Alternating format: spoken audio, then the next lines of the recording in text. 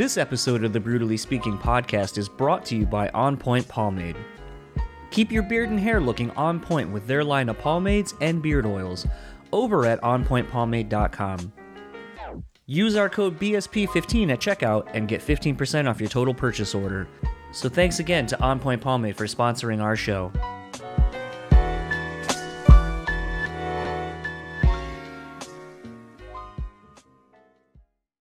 This episode is also sponsored by The Bean Bastard Coffee.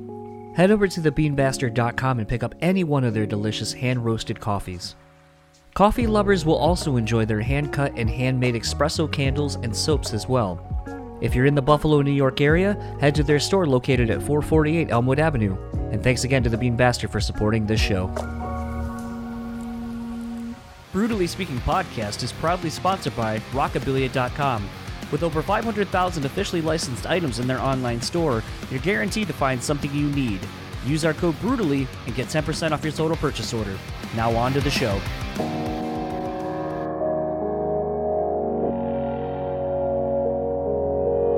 People say you have to have a lot of passion for what you're doing. This rings true because it's so hard that if you don't, any rational person would give up.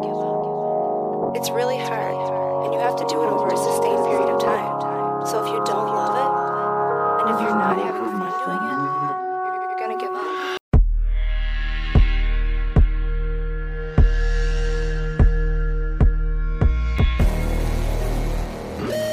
What's up, everybody? Welcome to another episode of the Brutally Speaking Podcast. I am your host, John, and this episode's guest is Josh Batista. You probably don't know who he is. It's not like a lot of the other guests where it's like, oh, he's part of this, band that you've been aware of for the last couple of decades or whatever, or even necessarily involved in a band that's, on the rise necessarily.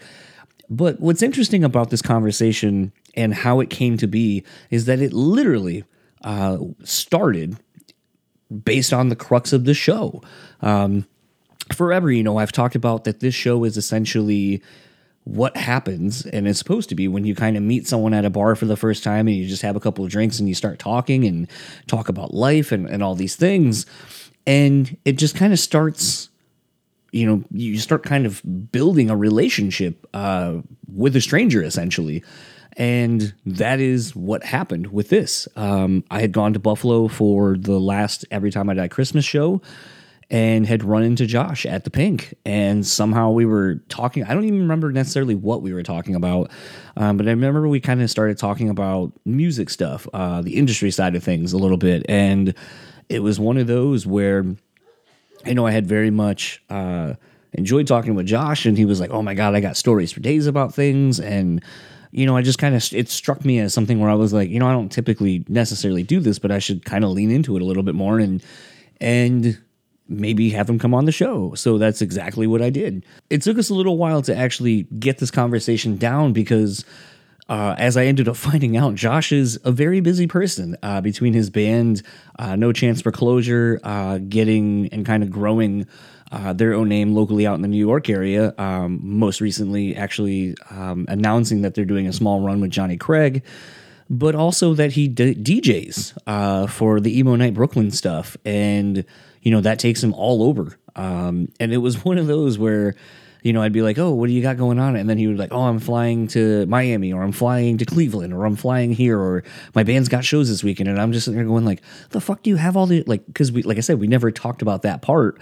So I was just like, how the fuck are you constantly flying? I kind of felt like I did what a lot of people do to me when, I talk about like, oh, I know so-and-so, or I whatever, where it's like, who the fuck are you? Which maybe that should have been the name of the podcast. But it's one of those things where, Josh and I hit it off. And when we finally had the conversation, I really enjoyed it. But I also had no idea what we were going to talk about. So to kind of get into some of the more vulnerable parts of mainly Josh, I'll say, opening up about, some of his addictions and so forth and struggles that he's gone through in his life, was really, really interesting, and was one of those where when that happens, it's kind of a reminder of the impact and the specialness of this medium that literally, it's strangers kind of connecting over shared experiences and so forth, and just kind of allowing themselves to be open to talking about these things. So for that, I'm very, very thankful, and I was kind of surprised, honestly, to get some of this information out of Josh. But without spoiling any of it, let's get into my conversation with Josh, and I will talk to you all on the other side of it.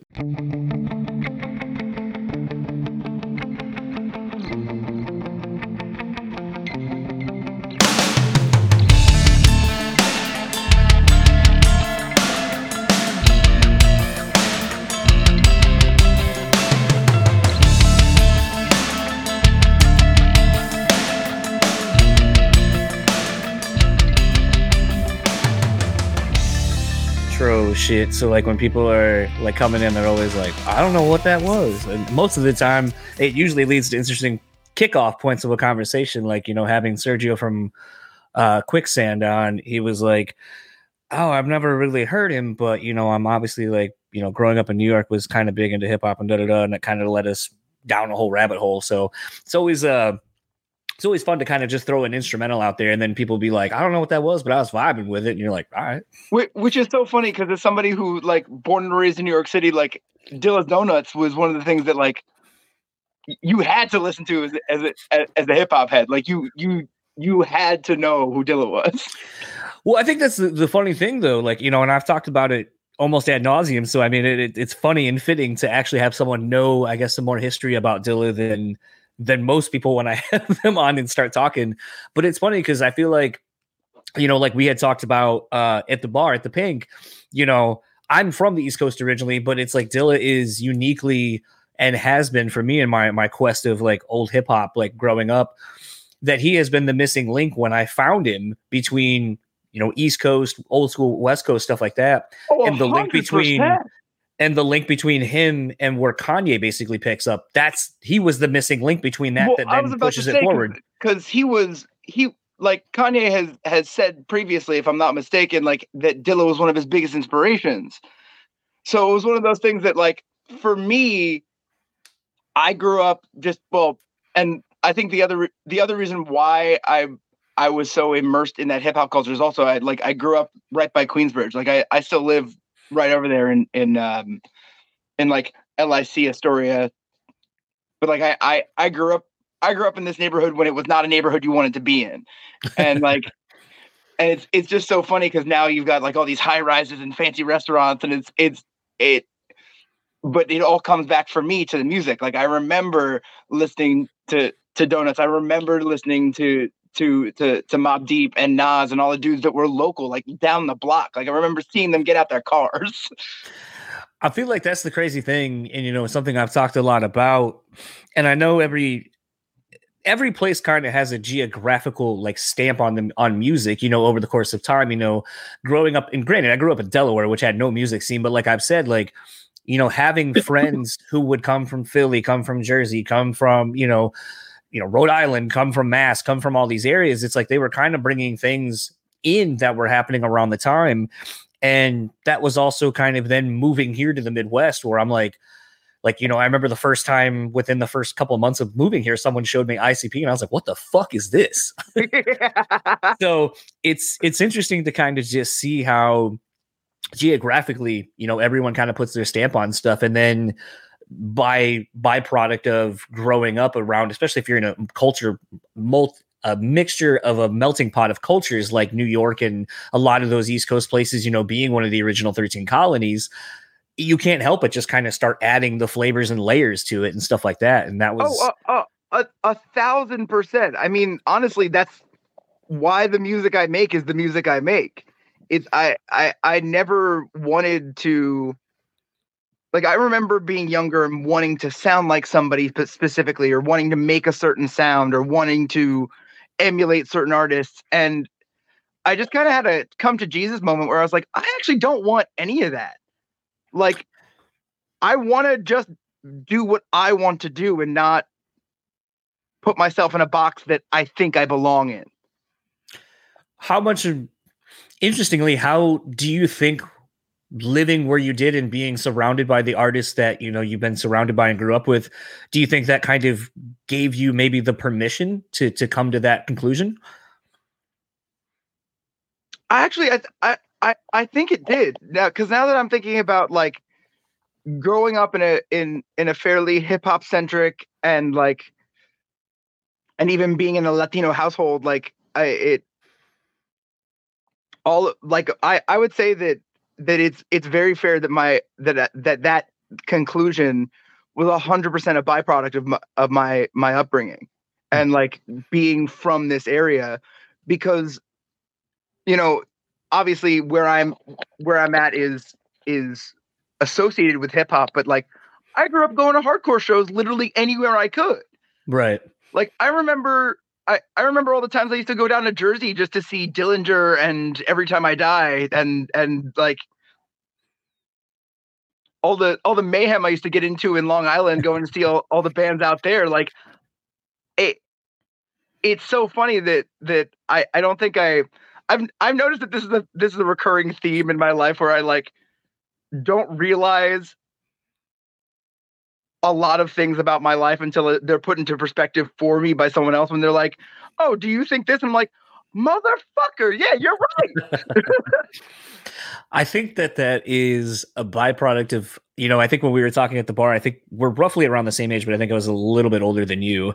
But it was kind of just one of those things where, I had talked about going to therapy and stuff like that, as I now just blab incessantly about, because someone will be like, that's a really interesting thought or whatever. I'm like, oh, thank my therapy brain now. Because like now it's one of those things that I don't think, and same with like taking, various hallucinogenics and stuff like that, where it's like, if you kind of go into it and you're willing to be shown and be taught something and not think that you know everything, then it opens up so many more things to you and allows you to kind of think things through, as someone's telling you, and you're kind of in the moment to be like, I hear what you're saying and it makes me think this. And then you just kind of throw it back to the person almost as pros, like, what do you think? And, like almost like improv, yes. And then you keep the conversation going that way. But I think it's really just kind of having lived a lot of life and talked to so many people that you kind of can find these throughways with people that you don't even know. Yeah, it's actually like really remarkable, because I've always had a similar outlook, not necessarily the same approach, but my general thing has always been like, there's always something else to learn. Yeah, you're never going to know everything, but kind of the object is to try. Like, am I gonna learn all things? Am I gonna know everything? No, not in a million years. But be open to the learning experience when you're having conversations, when you're in different places. Like, the idea is that you should be a sponge. You should take all of the things around you and find a way to make that apply to yourself. So, and that kind of brings it right back to where we started, where it's like you start off wanting to sound like something and you want to do something. And then eventually you kind of realize that the being the sponge and learning all the things is not about regurgitating what you receive. It's about taking in the knowledge and putting it in a different way. Well, and how it applies to you, rather. Well, interestingly, as you were kind of saying that, it kind of made me think of a different approach where it's almost like, for me, it kind of has taken a little while of doing something to find, quote unquote, my own voice, or I should say be more comfortable in expressing myself and expressing the things that I go through. And subsequently, I guess, kind of shedding because some people may look at it as a perceived ego, like, oh, well, why do you feel you should be able to talk or say these things or should have your voice be heard to whomever and, create a platform, where I almost think it's kind of something similar, but also severely different, where it's like, I didn't for a while. I didn't think I had anything worth a shit to say, but I found in time that there are people who are very like-minded with a lot of the things that, I'll say or think. And therefore it's more of just thinking out loud with people and kind of trying to figure out like, what else is there? What can I learn from somebody else? And I think that's kind of what it is. It's kind of seeking the freedom to kind of be able to be yourself creatively or whatever. And I think in this world, I think there's so much of that going on with kind of the younger generation of like, I'm jealous of kids that go to school now. And I know that bullying still exists, you know, for being bi or lesbian or gay or whatever, or poly or all these other terms that weren't as known when I was going to school. But I look at kids now and I'm like, I kind of am envious of you, because whereas I didn't give a fuck about a lot of things because I just didn't like, if I like this music, I like this music. If I like this football team, I like this football team. I don't give a shit. But I feel like there's more acceptance and inclusion now for a younger generation than there was when I was growing up. And I feel like I'm a little 100%. Bit jealous of that, because I feel like, and I wonder what my life would be and how different it would be if I had some of these tools and these avenues to kind of express myself that I didn't back then. It's funny that you say that, because there's a lot of things where like I wish there was a lot of information available to us that wasn't when we were kids, like that, and I mean that even with the acceptance and even labeling things as being poly and or being pansexual versus bisexual, like understanding what the difference was and why I fit into whatever category I fit into. But it also comes back to what you're saying is, growing up, I didn't give a fuck. like say what you wanted, man. And I realized that I started to care more about what people thought, like, as I got older. And then I realized again, I was like, wait, why am I wasting my time with what other people think when I could just do what I want and be who I want to be and not let any of that like get under my skin. I mean, it also, like, for me, comes from, I had a lot of life-changing things happen to me when I was really young. I had a car accident when I was like 12 years old, and I have permanent nerve damage in my feet that like I can collapse at any moment and have a relapse, because the way that the nerve damage works is that it's overactive rather than the nerves are dead. So I am constantly in pain. My entire life, from when I was 12 years old to now, I have been in pain, and I will be for the rest of my life. And that also helps put things into perspective, where you kind of have to realize that you're like, I live a life different to everyone else, and everyone else lives a life different to me, and you kind of have to be more accepting of that fact. And it's something you definitely have to get to, because I know, like, my journey, I was a piece of shit when I was younger. I know that. I know that I took a lot of things that were happening to me and I threw it back at the world because I was angry. I was in pain all the time. I was in and out of a wheelchair through high school. Like,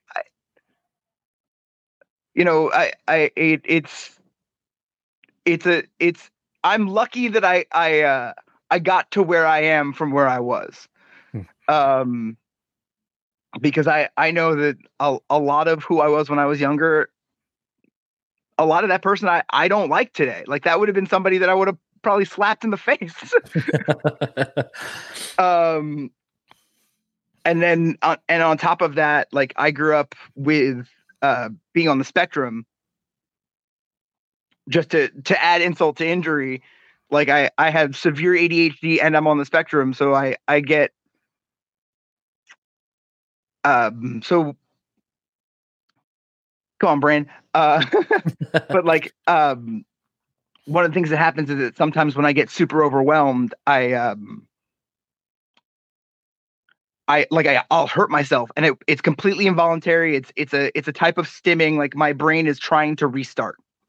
I'm so overwhelmed that I'm trying to figure out what's going on, and I just explode. And it's terrifying, because I get thrown into the backseat of my own self. Like, I am watching all of these things happen, and just hoping I don't do anything like, anything I can't undo. Right. And it's why, like, today I am not the person I was a year ago, let alone 5 years ago.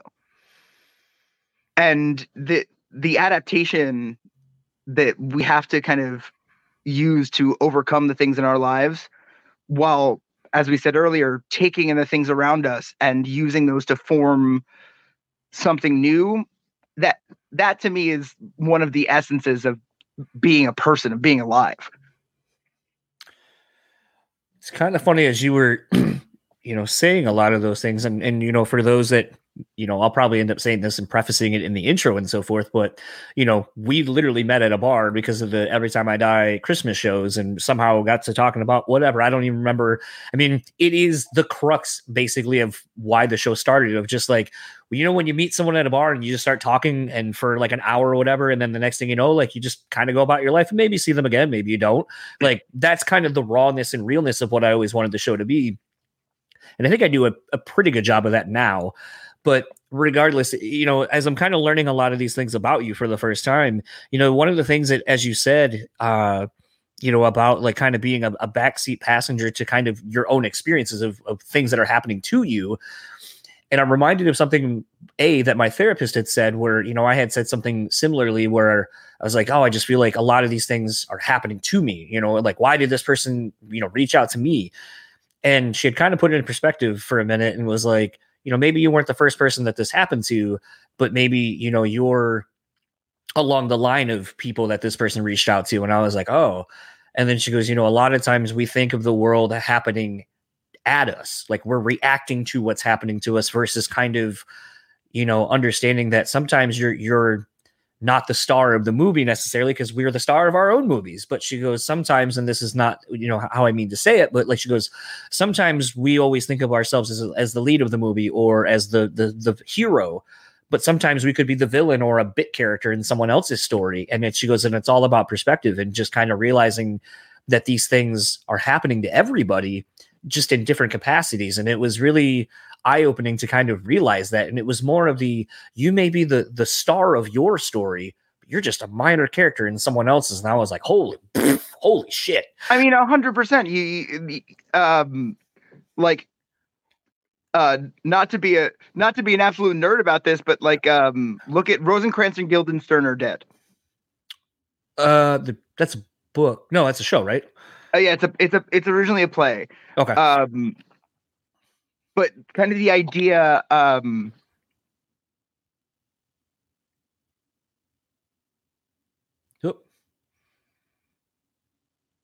Lost you for a second. Characters from Hamlet. Oh, okay. And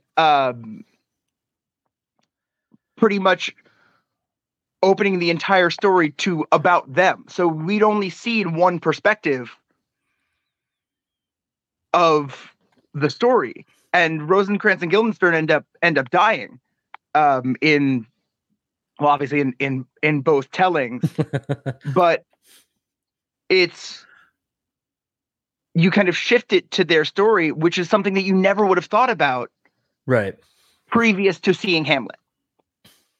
Like you never would have thought, hey, what are we going to do? And one of the like really interesting things about Rosencrantz and Guildenstern is that they're almost aware that they're a part of someone else's story. Because they keep like flipping this coin. They keep trying to like discern whether this is reality or not, and they keep flipping the coin, and it always lands on the same thing until the end when they die, and that's when it changes.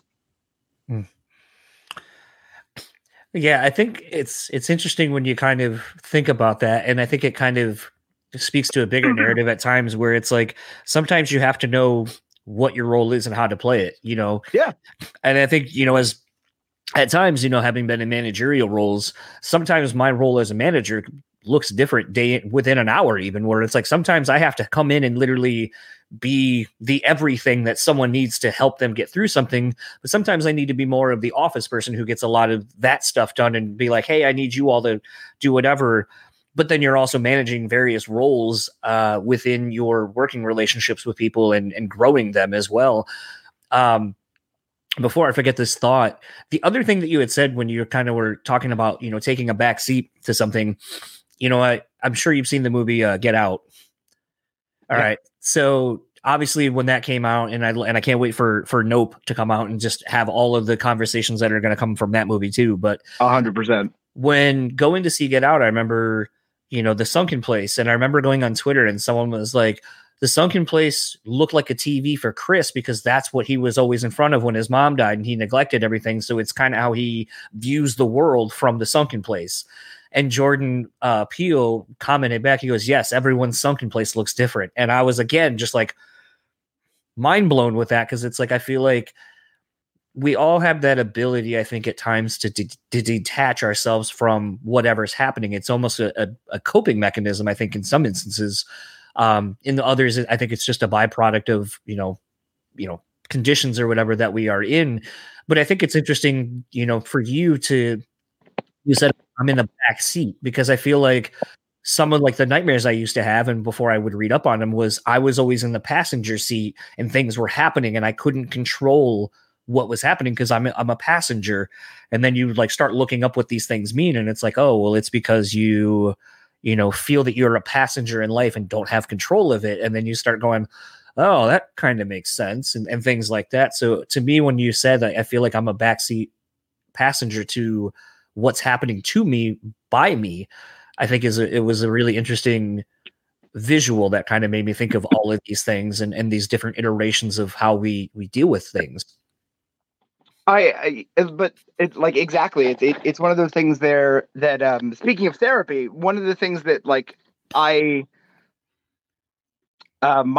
therapist always said that kind of did the same like mind blowing thing to me was that idea of like, not everything is personal, even if it has your name on it. Like it's or rather, don't take things personally, even when it has your name on it, because the idea is that it is still from someone else's perspective. It is not the thing you are intending to do. It's not they are viewing it through a lens that is not.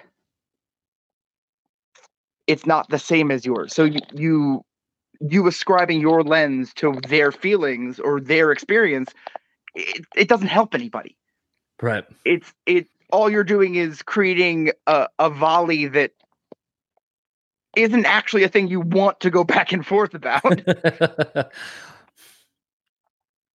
So it really comes down to that like realizing that everyone's perspective is completely different, and that's also why I say like I realized that a lot of things about myself, like I didn't like who I was when I was younger because of a lot of that, because there was actually, and it was funny that you say, most people see themselves as the hero, but I think that even like in high school, there were times where I actually saw myself as the villain and I liked it.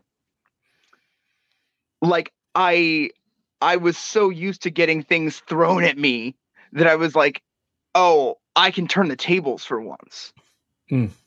And then I realized, like, but that's not how you go about it. Actually, like you have to get, again, as we were saying, take other people's perspective into consideration, and understand that not everyone has their own view and their own experience with life. Yeah. You never know who you're talking to. Like I've had issues with having I was talking about like being overstimulated and having kind of a breakdown. Happened to be like in an airport because I couldn't comprehend how someone else's mistake, like, and again, this was in the moment, not necessarily like an overall thing, but like at the time I was so overwhelmed with the thought of I couldn't comprehend how someone else's mistake could become my problem and my problem alone. And it was something as dumb as like the bag check kiosk wasn't working. And they told me to get on the customer service line, but I was like, guys, I arrived here 2 hours before my flight. That line is hella long, and I have a show to do tonight. Like I was working that night.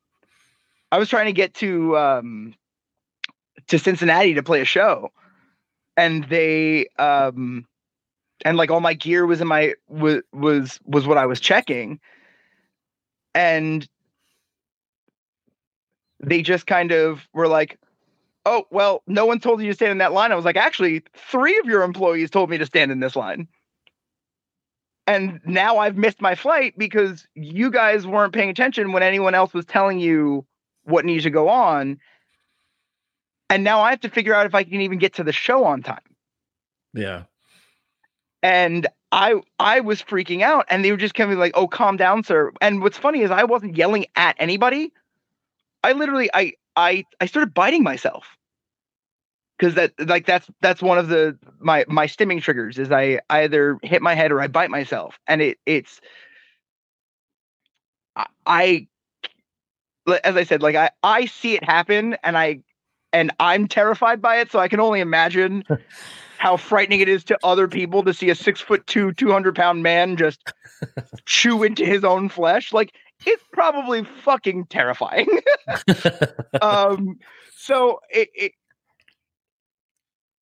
and it's really funny because it's always like, I always remember people always say things like, oh, calm down. And I'm like, has anyone not figured out that that's literally the last thing you're supposed to say to somebody when they're freaking out?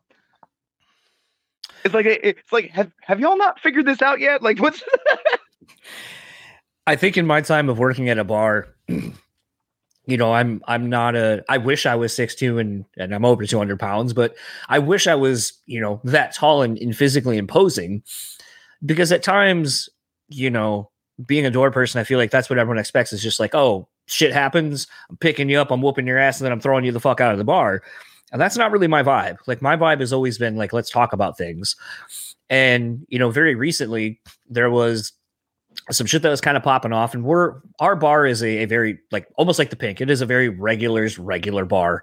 And it is inviting to outside people, but you know, you're going to run into half of a bar full of regulars that have been drinking there for anywhere from a decade to 3 or 4. And in that, sometimes you obviously mix alcohol and just people, like, and sometimes when we go over capacity, people are just kind of on top of each other, and it creates tensions and so forth. Oh yeah, you don't have to tell me that my job when I'm not, you know, a touring DJ or touring with my band, like I'm an F&B director. I run restaurants. Like I and bars, actually. But bars were my specialty, and then I found out accidentally I could cook. But like it's funny that you say that, because even when I have been the person that was supposed to be the one that was the imposing force, I actually found that a lot of the time, if I came with that energy, like being the big dude, you're met with it. Exactly. Like nobody, or it was the opposite, or not the opposite rather, or where they would be like, oh, you're not that big. Because the thing is like, yeah, I'm 6'2", but I do not look it. Like, yeah.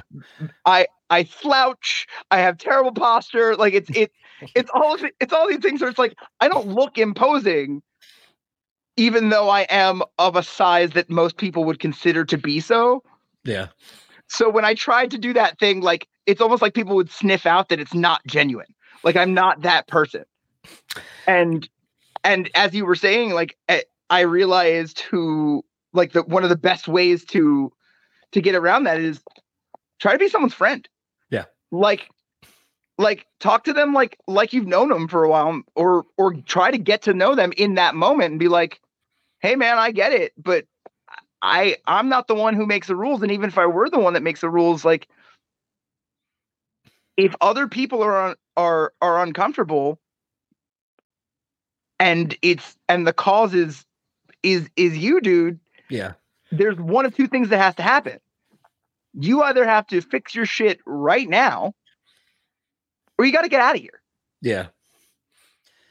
Yeah. And that's the hard part is kind of, and quickly to address someone. And I remember, like I was saying, there's a thing, this guy was just sitting there, like somehow he bumped into someone, or I don't know what started it. I didn't see that part, but then I just see like one of our regulars kind of talking shit. Like the dude's just like, shut the fuck up, man. Like we're done. I'm sorry. Like whatever. He just turned around and then someone's like, oh, well, if you would have done this, I would have done this. I would have. And they're literally right behind him. So then I walked up to him and I walked up to one of our regulars. I was like, hey, would you guys mind switching seats? So he's at the end of the bar. Now he's not right behind them. They say something, it's whatever. And then I like asked our regulars, I was like, hey, can you guys go to the back of the bar? Like, I just don't want this to turn into anything else. Like, it's done, it's squashed. Let's just separate and like continue to have a good time. And then the guy, like when he was done, he was like, yeah, man, I'm sorry. Like, you know, da-da-da. I was like, no, it's fine. Like nothing happened. I'm just trying to make sure that nothing happens again, because I know this is how people pick at each other and shit like that. And it could escalate again. So let's just remove everyone, kind of start over, have a good time now. And he was like, you know, thank you for not kicking me out right away. And I was like, well, nothing happened yet for me to do that. But I see that the potential for something to happen could. So I'm rectifying that now so I don't have to kick anyone out. And it's one of those where he was like, you know, just thank you for talking to me like a person. And I get that more often than not. And the funny thing is, you know, I tell people all the time, I'm like, I'm just treating people how I would want to be treated in that situation. I don't want to be yelled at, or I don't want to be fucking manhandled by someone because I'm apparently out of line. And maybe I didn't even know. I mean, we're dealing with drunk people. And I think that's the hard part is we again, don't see ourselves in others when others do things. And I think that's been the biggest thing for me as a door person is I don't really talk a whole lot, because I would just blow out my voice doing it, you know, a couple of days a week. But beyond that, you know, I'm the eyes and ears of the bar. And there's been times where, you know, like I said, I'm not a physical person, but there was one day, and, you know, I'm going to preface, you know, anyone listening to this, sorry for the language, but like this dude was going on and he was like acting like he knew all these people. Like he would just sit at like one of our big tables with a group of people and you could kind of tell like they didn't know him.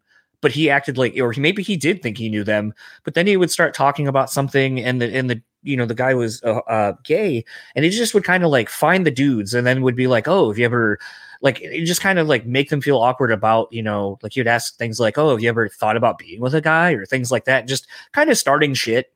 And I kept seeing it throughout the night, and he would talk to girls, and the girls would kind of be like, I don't know what the deal is with that dude. And everyone's like, do you know him? And I was like, I've seen him in here one other time before with someone that I don't like at all. And I was like, so I've seen him once and he was fine then, but there was like no one here. But seeing him just kind of go around would be like, he seems like a regular who's not. And the way I see him talking to people, it's almost like he's trying to bait them into arguments or something. Like he gets off on causing. He's actively antagonizing. Yes. So at the end of the night, there was a fight that happened. A dude went to grab a chair. One of our bartenders thought that he was going to grab the chair to hit at the dude. And I go, no. His jacket's under the table, under this chair. He's trying to get it. And then when someone pushed him to get him away from the chair, that's when since he still had a hold of it, then he grabbed it. And I was like, no. And then the other dude's yelling and he's like, where the fuck's my girl? I was like, your girl's over there with the bartenders. It's fine. I'm literally running back and forth, like trying to cause damage control between these two. They go outside, and if you've worked in a bar, and anyone listening to this, if you've ever seen fights at a bar, you know how rare this is. Our bartender, one of our other regulars, knew both of the guys, was like, you guys are the same motherfucking person. If you were here on a Sunday, you'd be watching football, whatever, having a good fucking time. And then he's like, squash the shit and like fucking, you know, say you're sorry, basically. Like, this is bullshit. And then the guys were like, yeah, I'm really sorry. And the guy's like, I'm sorry. Like, you know, this happened. And he's like, I would have done the same. And then they both were like sharing a cigarette, and they're like, let's go inside and have a shot. And I'm like, yo, this shit's getting squashed. Like, never fucking have seen this ever. Kudos to you guys. And then this dude who kind of was like starting the shit was like, I'm going to fucking punch you, to one of the guys. And we're like, dude, please get the fuck away. Like, you're just now you're trying to amp this up to be something that it doesn't need to be anymore. So he then comes and sits down with another table right at the big table next to me. And I'm already fired up because it's like, and let's like past last call. We're about done. Most everyone's out. And I see him starting in with these two other dudes. And he's like, oh, you guys like, are you guys like friends? Like, how long have you known each other? Da, da, da. And then he's like starting to be like going with this like gay stuff. And I'm just like, you can see him kind of getting a little agitated. And they're like, no, it's just not us, man. And he's like, oh, so you have a problem with gay people? And he's like, no, we didn't say that either. And then like, so I see like them getting a little bit awkward and weird. And I'm like, and then so finally like, and throughout the night he kept going like, oh, I'm Carter, da da da, I'm a twink, this, that, or the other. And I'm like, that's also very weird. Why would you say these to strangers? Yeah, that's not how you open that anyway. Like even if you were trying to smash, like that's not how you. That's not a cold open, dog. So at this point, I'm done, and I'm like, dude, get the fuck up. Like, you're done. Get the fuck out of my bar. And he goes, you can't talk to me like that. I go, the fuck I can't, dude. Like, I'm the bouncer. I work here. You don't. Get the fuck out of here. Like, you have been causing problems all night. He goes, I haven't. I go, how about this? How about this? And I started pointing to like people that were still in the bar. I go, that person. You just started shit with these two. You started shit with the people that started the fight. Then you started shit outside with those people that we were calming down. I go, you just been antagonizing people all fucking night. Get the fuck out of here, dude. And then he was like, well, it's still this time. Da da da. And I go, shut the fuck up. I don't care. Shut the fuck up. Get out. You think you have a voice here. You don't. Shut the fuck up. Get out of here. And then like I hear someone and I go, and I don't ever yell at anyone. And now I know my bartenders and everyone are listening to me. They don't yell at anyone. So you know you have to be a real fucking asshole if I'm yelling at you because I don't. So I go, get the fuck out of here. And he started to say something. I go, let me say it how you'll understand. Get the fuck out of here. Get the fuck out. Please leave. And then he just was sitting there and I'm like getting close to him, but I have like my arms folded and he goes, don't. I was like, I'm not fucking touching you. And I go, but if you don't get the fuck up out of here after I've asked you for the last 3 minutes to get the fuck out of your seat and leave, I will pick you in your twink ass up out of that chair and I will throw you the fuck out of here. Please get the fuck out of here. And then he was just like, and everyone was like, and I go, don't act like I can't say that. You've been saying it to everyone all over the bar. I go, so if you don't like it, please get the fuck out of here. Please get the fuck out of here. And then like my bartender was just like, here's a shot. And I was like, thank you. But it was one of those, like, I felt really bad at first yelling at this dude, but I was like, no, like you have been causing problems the whole fucking time that you've been here. Like I should have done kicked you out a while ago when I saw you antagonizing people all fucking day or all evening. And I should have said something then, but I was like, it doesn't seem like everyone's confused. And that was the part that was confusing to me because I was like, how do I handle this when no one's openly complaining about something, but something needs to be done, and I just don't know how to handle this. 100%. Like there's also like that weird line that we walk as bar people that like where you kind of have to take the good of the bar into consideration over your own ideas of what's happening. Like you might think that you have an idea of what you're looking at, but you, as we were talking about, it's all about perspectives. Like we don't actually know what people are seeing. Yeah. And particularly something like that is wild because it's like, you're sitting there being like, okay, so this guy's like kind of starting problems, but he's not getting aggressive to the point that I have to kick him out. And if he's still buying drinks, if he's still supporting the business, it's kind of my job to actually keep him here. If it like, as long as it's not getting to the breaking point or anyone's breaking point. Right. Like if it's, sometimes you don't, it's almost like a treating things like they're bees where you know that if you make the wrong move, it'll sting you. But like, actually, it's only just a mild nuisance. And if you can get everybody to do the thing you're supposed to do with bees is just ignore them. Yeah.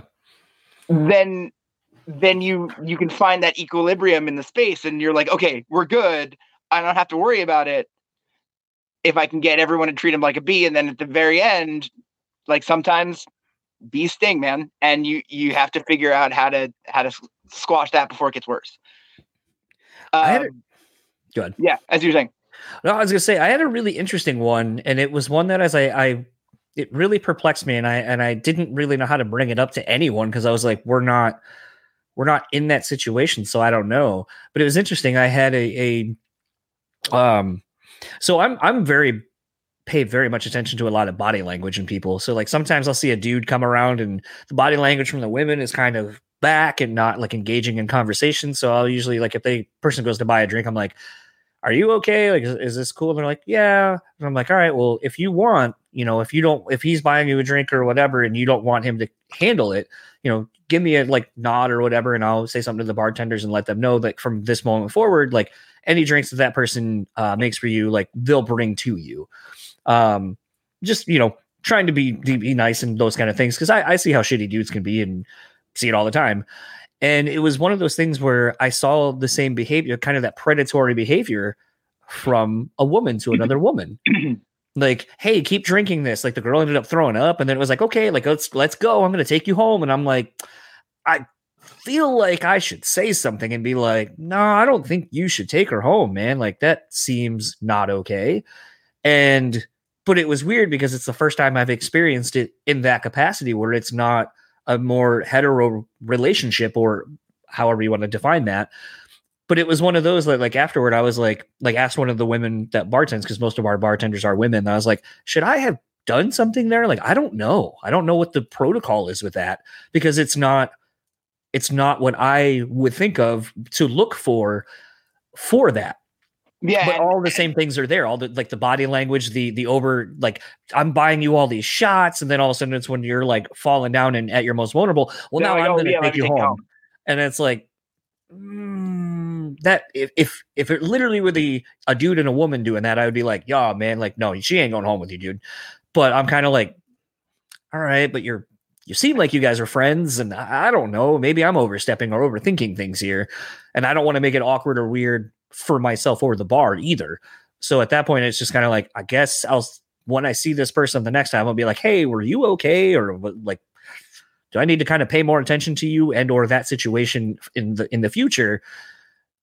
And to me, that was kind of an awkward thing to try to work my way through and navigate, because it's like I, as a straight white person, it's like at times even saying or being like, hey, I think I'm seeing something. It's like, well, it's not what you think it is. And it's like, oh, okay, well, I guess I'll just sit down and shut the fuck up then.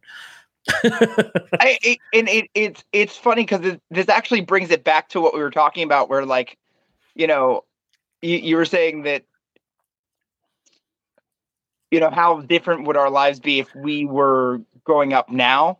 Yeah. In a place where we are actively seeing that things are not exactly how we originally perceived them. Like the idea that, 20 years ago, buying a girl a drink was a thing that everyone just did. Yeah. And now we have more knowledge and we understand that like that can be something that's predatory. And there's a lot of things that I find that if we educated, not even just, particularly educating, young male identifying humans and people who are prone to aggression rather, to kind of recognize these things within themselves, or to understand that these things are not okay. Yeah. Because I that also comes down to like, there's a lot of things that as I was saying, it's like, I didn't like the person I was when I was younger, but I realized that like some of that was because I didn't realize the things I was doing were as toxic or were as predatory or were as frankly fucked up as they were. Like there is a level of miseducation or not being led to the right paths growing up that like kind of put us in a weird situation. But I also recognized those behaviors and was like, I can't do this. This is not an acceptable way to behave. Yeah. And and I feel like when we were going back to like acceptance, it also comes to education too, like having people understand that the behaviors that they are engaging in are problematic behaviors. It's interesting, as you know, I was talking with, and I literally talked on record doing one of these with my tattoo artist, where we talked about, you know, being almost 40, or I think in his case, I think he is 40, but being almost 40 and having kind of the understanding of how hard it is to grow and adapt to the changing times, because we remember how things used to be and how we grew up and all those kind of things, but we also still want to be, we're not shitty people. So it's like, we want to try to be as inclusive to whomever now, but we're still learning. And it's like, you know, I had made the comment to him. I was like, I feel like, and I see it all the time at the bar, you know, I see some of the people, the older people who are, you know, 10, 15, 20 years older than me, you know, in their 60s or whatever, where it's like, you know, they're still using outdated language. They don't quite understand the world, and that it's changing, and how things are and how things are perceived and things like that. But it's interesting to see, even in our small petri dish of our bar, you know, we have a regular who is an out gay man, and he also happens to be black, and everyone loves him. And it's so funny to see how accepting, I think, over time, of him coming there and just kind of sharing his life and his world with these people, how they have kind of learned to, I don't want to say accept, because that sounds kind of shitty, but it's like they've learned that maybe these people are that they're not so different from everybody else, but it's all these, you know, decades and decades of, you know, not having people be out and proud and be vocal about it, that I think it just takes time. There's a learning curve. And I think for some older people, I think it takes a lot longer to learn these new things, because it's like, well, why can't we just go back to the way it was? And it's like, well, it wasn't always the best way, and we're finding new ways and better ways to be. Well, and exactly, like when that's the other thing, and that goes back to even what we started with, was the idea of, you know, wanting to, or like for me, as I was saying, like my outlook being that there's always something new to learn, and it's the same idea that like there's different.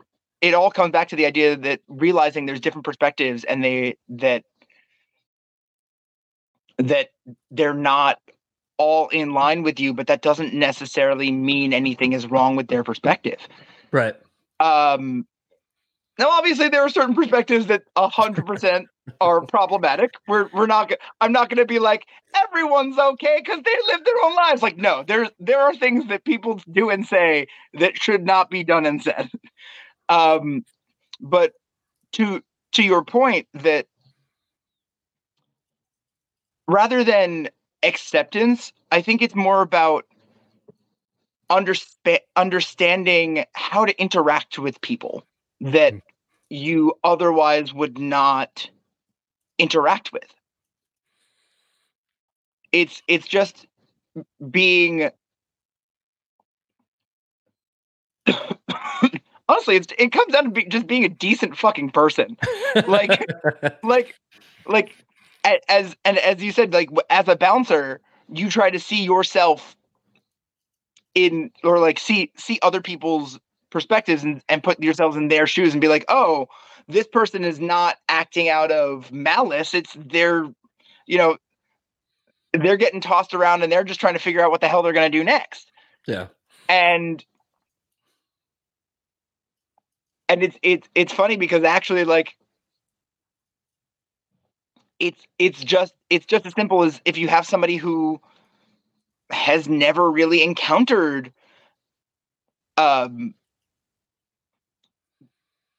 people of color in a meaningful way, or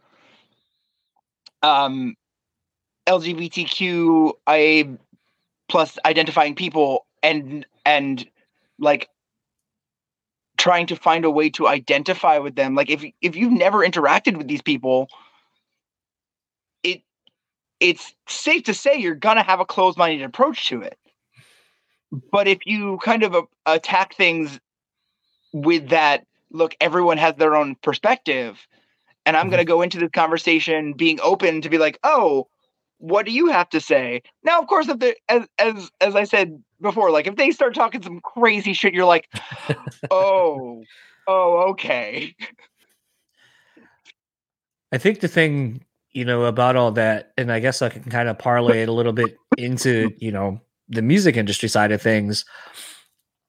I think what's been interesting is I kind of have always found myself, gravitated to strong individuals who kind of are very confident, even if it's just outwardly in who they are. And I think that's always gravitated me toward music and musicians and so forth, and why I kind of, started doing this. Cause it's like, you get to talk to these people typically in a long form fashion now, but instead of, me now doing the press junket where I'm literally talking about a record, it's like, let's just talk and like find out more about you, because like we have social media and a lot of people are able to curate the perfect social media existence. And, we look at something like Johnny Depp and Amber Heard now, where all of their skeletons are being revealed. And you're like, man, you guys are both terrible fucking people. You kind of deserve each other. And you both are the reason that you both probably did all these things, because you're both toxic fucking people. But beyond that, the thing that's been interesting about doing the show is just kind of getting to learn more about people that, are a little bit more, I think, hidden per se. Like, someone that I'm excited to talk to soon, if it pans out, is Billy from A Perfect Circle. And to me, it's like, I know he's going to probably be doing a bunch of press, but it's like, I've not really heard him do a lot of long form stuff. So to me, getting to talk to someone like that existed in a time where we didn't have social media, we didn't have all these things. It's like, it's fun to kind of unearth these things about people we've admired and learn who they are as people. But beyond that, I feel like it's taught me that, we're so similar to a lot of people. Like, Patrick from Ice Nine they were in town a couple of weeks ago, and he came to our bar, and one of our regulars was just like, oh man, like, do you really love Grand Rapids? You said you did. And your singer and the guy from Motionless said he loved Grand Rapids. Like, do you guys really like that? Or is that just something you say? And he goes, well, I can't speak for them, but I know I love it. Like, the Intersection is one of my favorite venues, like in all of anywhere. I love this city. Like, John and his wife, they come to Buffalo, and they said they love Buffalo for the same reasons that I love Buffalo, but why I also love here, because it feels like Buffalo. Grand Rapids feels like Buffalo. Buffalo feels like Grand Rapids, just like cities kind of like Pittsburgh and some of those kind of industrial cities along a waterfront or whatever feel kind of the same. Yeah, it's that like that small big city feel that's really market. Awesome. It's the B market feel. But it's one of those that, like, and kind of getting to befriend a lot of these people and just kind of sharing conversations with them about, their experiences and so forth. I feel like it's so interesting the people I gravitate toward are usually very genuine and very honest and real. And I know that that's not always the case, because this industry, I feel like at times will pit one another against one another for perceived reasons that aren't valid at all, other than just someone may not like another person. So it's like, well, you got to watch out for that person because they're X, Y, and Z. So kind of how have you found between, DJing and playing in a band, though? I mean, they're similar realms, but they're not in the same capacity of the demographics that you're playing to and maybe the rooms you're playing to. Oh, they're complete. Yeah, they are completely different monsters every time. Like this weekend, like last weekend, I just DJ'd to 2,000 people. Like, I had a sold out show in Boston. And, and then next, and Friday, I'm playing sold out show in DC. But then the next Friday, I'm playing with my band in Delaware to like maybe 100 people. Like, it completely changes, but also like, I find that being yourself 100% and being that down to earth person with people as a musician, as someone that people see on that stage and they kind of put you on a pedestal. And I feel it's important to humanize. Like it's important to realize, no, I'm just a person. Like when I used to work in fancy restaurants, and I'd have people who I like idolize come in and be like, "Oh my God, you're here," and it's like, but that's not what what you would want as a person. You wouldn't want to feel like an animal in a zoo being gawked at. You'd want to be talked to. You'd want to be interacted with, and sometimes you don't want that at all. Sometimes you've actually been overloaded with stimulus and been talking to people all day, and it's just nonstop people, and you want to just go out and have a drink and not talk to anybody. Like, it can be both things. But if somebody is coming to you in earnest and they're like, hey, I really enjoy what you do, personally, like, I don't think you really have a right to.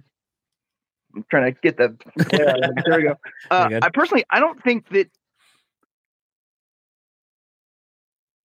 you, as a performer, like, you kind of have a duty to not be a dickhead about it. Like, I've had moments where people come up to me and I've just said, hey man, thank you so much. I don't want to be rude or anything, but I've just had a really long day and I just kind of need to take some time to myself. And one of the times that I did that, the person left me alone and I finished my drink and then I was like, you know what? Screw it. And I get up and I get another drink and I walk over to the table.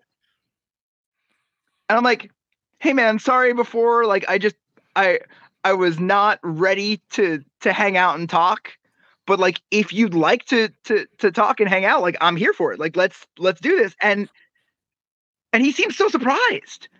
And I was like, no man, like, I didn't, like, at no point was I trying to be a dick. And I even said that the first time. So like, when I realized, hey, maybe I do, like, I am okay to talk to people right now.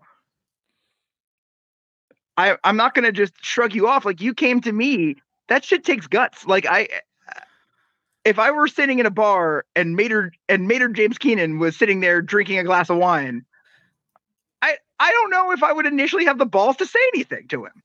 Right. But then you have that like moment where you're like, no, just treat them like a person. Don't treat them like, oh, this is the singer from, or this is the guy from. No, this is this dude I met at a bar. Mm-hmm. Like, right back to what you were just what we were talking about is how you like started this whole thing. Is that the concept of this is the guy I met at a bar is way more powerful than, walking up to somebody and like having this idolization in the back of your head. It's just like, but it also, for me, it's also about like, even people that we have been, that we've like come to demonize or to realize or to like outcast. There's also two sides to every story. Like, as I was saying, like, I know that a lot of the things that I did when I was younger, when I was struggling with addiction and when I was just doing lots of dumb shit, like, I don't agree with a lot of the things that person was doing, that I was doing. And, sometimes you have to have your come to Jesus moment. You gotta have your rock bottom to be like, this is not who I want to be. Right. So, even with people that we've learned to almost demonize, give them a shot. Talk to them first. Because if you come up to this person and you've heard nothing but bad things and they confirm all of those bad things, that's a completely different story. Right. But you don't know what people have actually been through. You don't know what they've gone through that have brought them to the place that they're at now. 100%. Excuse me. I mean, my band literally just scored a crazy tour. Like, we're playing with Johnny Craig. Okay. And it's that thing where like immediately I had that like knee-jerk reaction of, oh well, this is the person that did this thing and did this and is an addict and whatever. And it's like, no, man, I have to take that out and just talk to him once. Like, he's still a person. He's still somebody that deserves at least a chance to show me who they actually are and not who I think they are. Right. And, and I know a lot of people personally who've had awful experiences with this dude. So it's like, I could let that color my opinion of him. But like, also when you're going on the road with somebody, it's not exactly a great idea to be like, oh, fuck this dude. Like, like even if there's every reason in the world to say that, that's not the kind of energy you should be bringing into a conversation. Like when the same thing that we were talking about, like working at a bar and you see a guy being a piece of shit, your job is to actually avoid having any physical altercation, is to avoid a fight. Yeah. So you're actively trying to make sure that you can talk to this person like a person. Yeah. Like, I could physically see you do some terrible shit and be like, ugh. But it's now my duty to at least try to reason with you in order to, as we said, get you to do one of two things: fix your behavior, or you get the fuck out. Yeah. And so it's important to be able to like to separate those things, because you have to maintain that level of humility, because you don't know what other people are going through. Like, I've had a lot of struggles in my life with, as I said, like with my nerve damage, with literally being on the spectrum, with drug addiction. Like, I have gone through a lot. So it's important to make sure that everyone is kind of at least heard out to a point. Well, I feel like a kind of bigger talking point that a lot of people don't want to address, because it's sort of puts it back on them to a degree. But, in a situation, we'll say like with Johnny Craig, like obviously for the most part, I'm assuming anyone who's listened to this knows what he's done. If not, quickly Google his name, you'll find it. You'll probably find about 9 results that say MacBook. Yeah, Johnny MacBook. But it's one of those where I think it speaks to a bigger thing of like, okay, you've kind of said throughout this whole thing of, I didn't like who I was. Now there is someone, or there are probably many people who knew you then, and that's who you always will be to them, because they probably won't take the time to get to know you. And that's not entirely wrong, because you were that person. But I think the thing that we as a society and a culture are bad at is we never allow someone to grow beyond that. Like, I had a nickname in high school, and there's very few people who still call me that. But it's one of those where when I see those people and they call me that, like, especially people I'm not really friends with anymore, I'm like, oh, like that's who I always will be to you, is that person, even though I've lived, that's almost 20 years ago. Like, I would hope that you're not the same person as you were in high school, because if that was the case, that's really sad for you. But secondly, like, it's one of those where I don't feel like at times we believe that people can change. And until you kind of, I think, go through a giant metamorphosis yourself, or have seen one happen firsthand, I think you don't understand what it's like to just kind of always be viewed at in this capacity. And, I think a bigger one, for me was Tim, from As I Lay Dying. And a lot of people, because I always, without getting into a long drawn out story, I went through something with a friend where, they ended up having to go to prison and stuff like that. And to see the comments and the getting crucified in the online comments about things about this person attacking their their integrity, who they are as a person. And I'm like, you don't know this fucking person at all. And like to know what I saw and know things that I know firsthand that no one will ever know because it never got out. But it's one of those where, you know, seeing kind of the Tim thing through a prism of a lens of what of my own experience, you know, when Tim got out, everyone was like, oh, he didn't serve enough time. And it's like, well, who are you to say? I know he didn't serve his full sentence, but he was out on good behavior.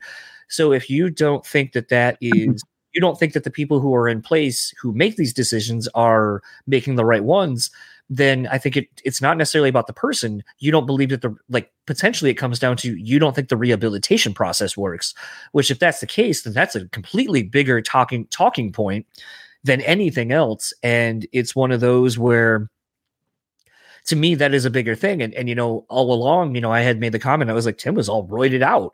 And they're like, so? And I was like, you don't think that putting a chemical into your body that literally changes your body is going to affect you mentally? And they're like, no. And I was like, so someone who does heroin and steals shit and then gets clean and sober, now they're fine because they've changed. And I go, but they literally were doing the same thing. They put something into their body, and now you use, in that instance, well, that's not who they really are, because they were on these things, these circumstances. And it's like, so why is it okay for this person to be a shit person, do horrible things, but then turn their life around, and you go, okay, I forgive and I forget, and I'll let you back into my life. I'll let you, you know, become the person you're trying to be. But this person over here, well, they're never forgivable. And it's like, again, you can't have it.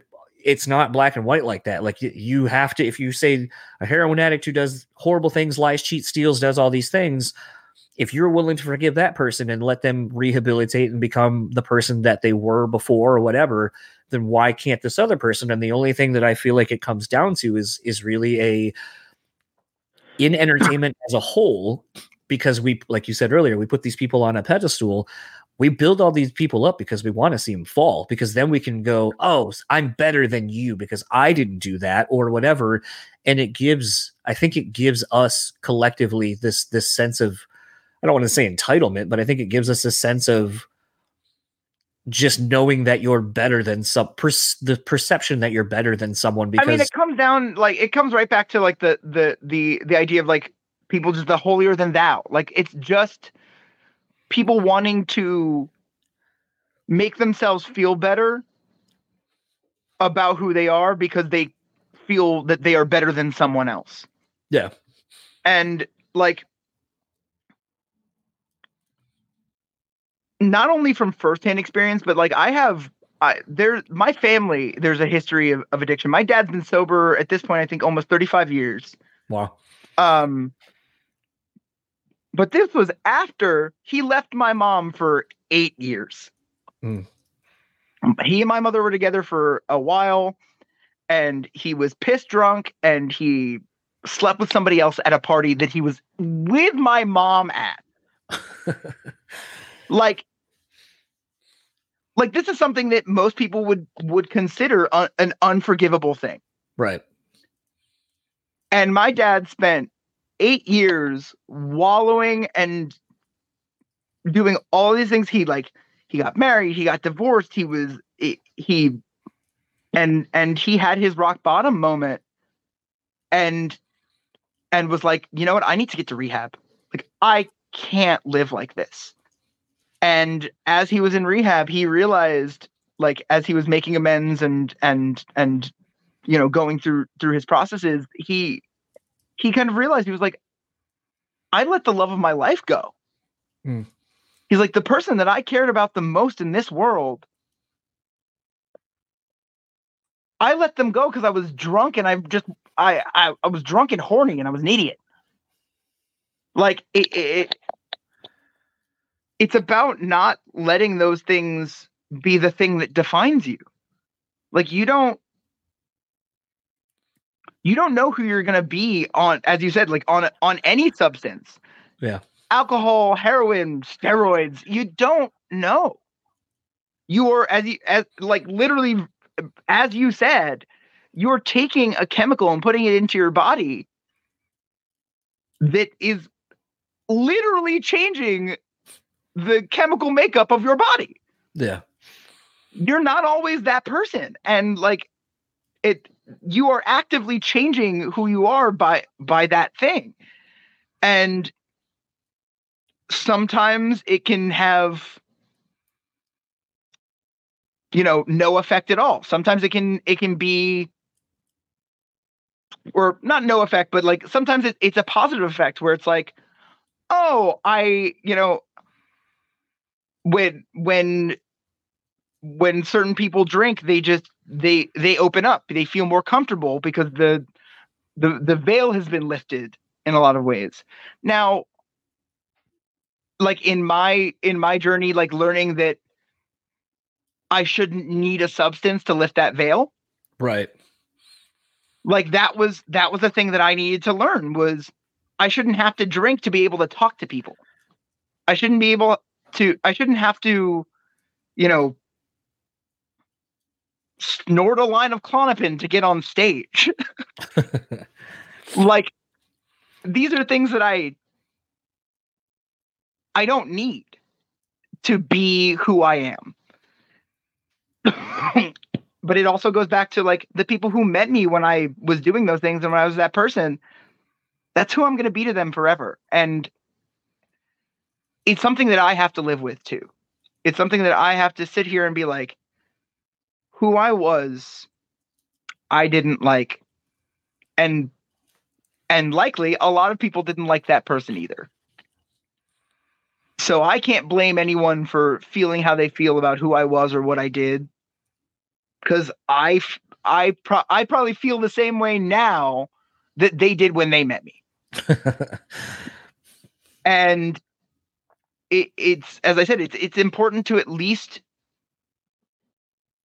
give that person a chance. And especially with, like we were talking about with heroin, like relapsing is so easy. It is so easy to fall back into those holes, man.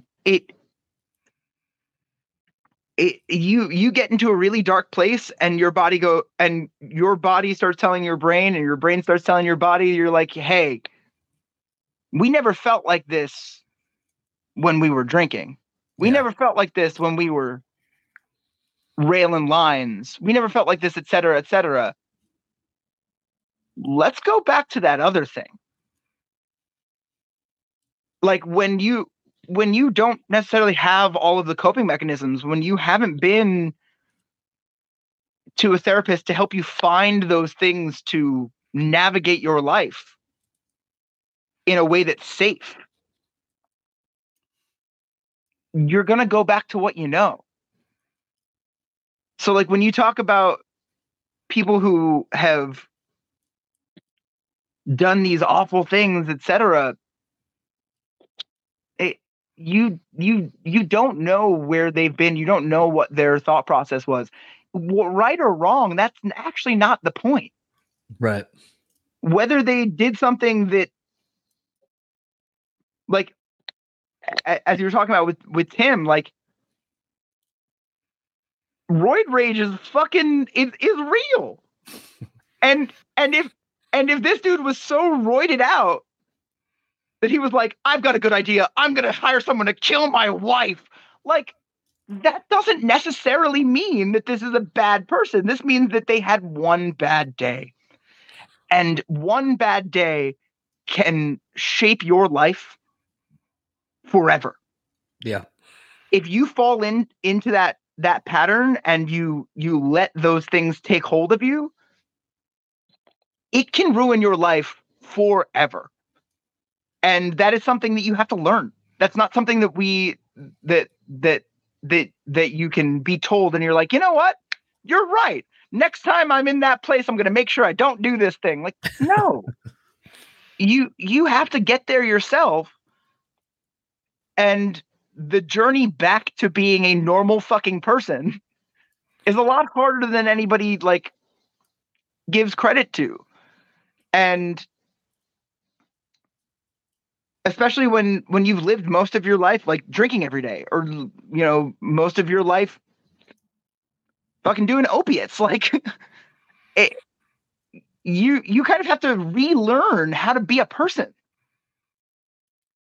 And we were kids, so we don't really remember what it was like forming our identities in a lot of ways. Yeah. But having to re-identify yourself at any point in your life is not going to be an easy thing. And we kind of have to, as a culture, like I am all aboard there are times where I'm like all aboard the cancel train, where it's like, no, this person is a repeat offender. Doesn't matter what state of mind they're in. This is what they do. This has been repeatedly shown that this is who they are. Now, if they go through a court case and they are arrested and convicted, etc., and they come out of it realizing, fuck, who I was awful. And you're still holding them to the standard of who they were before. I mean, look at Robert Downey Jr. This dude had to go to prison to be like, oh shit, I was fucked up, dog. You have to get to that moment where you really realize that what you're doing is wrong and you're not doing it for other people. Because that's another thing that happens with that I found, like with getting sober and trying to change things about yourself, that when you do it for someone else, it doesn't stick. No. It's not going to. Like it's when you're, like, for instance, if I were having drug issues if I were back having drug issues and I were and I were like super successful and famous or whatever, like, there is a point where not everything is black and white. Like it's like that thing is like, if I were super famous and I'm like, oh, I have to get sober for my image. That doesn't mean you're doing it for yourself. That means that you're doing it because you think you have to. Not because you feel that you have to. Not because you have that moment where you're like, this person that I am right now, this person I have become, whatever way you want to say it, is not who I want to be anymore. That for me is the moment where you're like, okay, maybe there is something here. But everybody's got their own journey. Everybody has been through their own personal hells. So there are things that are unforgivable, sure, but they're only unforgivable if you show no remorse for that. Right. If you are not actively doing the work and putting in the time to be like, no, this is the thing I have to change, then you know what? Everyone has the right to their own opinions, and if they see that you're not putting in the effort, that you're just doing the same thing every time, that's the way they're going to form their opinion. And that's why some people stay canceled just no matter what, because they're not putting in the work. But also, as we said, there's the other side to that, where people stay canceled even when they put in the work. Yeah. But it's actually up to you to not let that bother you, because it's other people's perspective. It's about how you see yourself and you understand what they see. Like that's the flip of it, is that not only do you know how you see yourself, but you also have to understand why people are seeing what they're seeing or thinking what they're thinking about you. Yeah. It's it's a lot more complicated of an issue than we as a society give it credit for. Like, we are very quick, as you were saying, to DeFi and cancel and be like, oh, this is it. This person did that thing, or this person is the problem. Like, it's not always the case. There's, the idea of saying that there's two sides to every story, that's not really true. There are way more than two sides to every story. Yeah. And you also have to realize the word in itself that you're using, like the language you're using to a story. A story is what we tell children. A story is what if I were at the bar and I'd be like, oh, I got to tell you about this time that this crazy thing happened. That's a story. Yeah. Not my entire life. Yeah.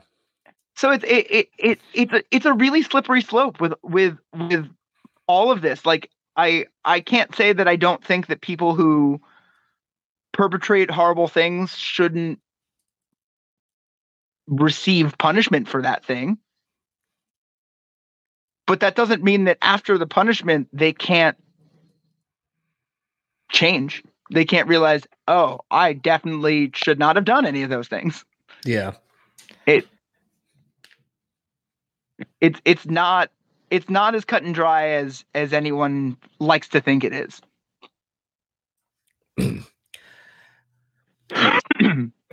Kind of shifting topics, because you will have been one of the few people that I've had on where I could talk about this.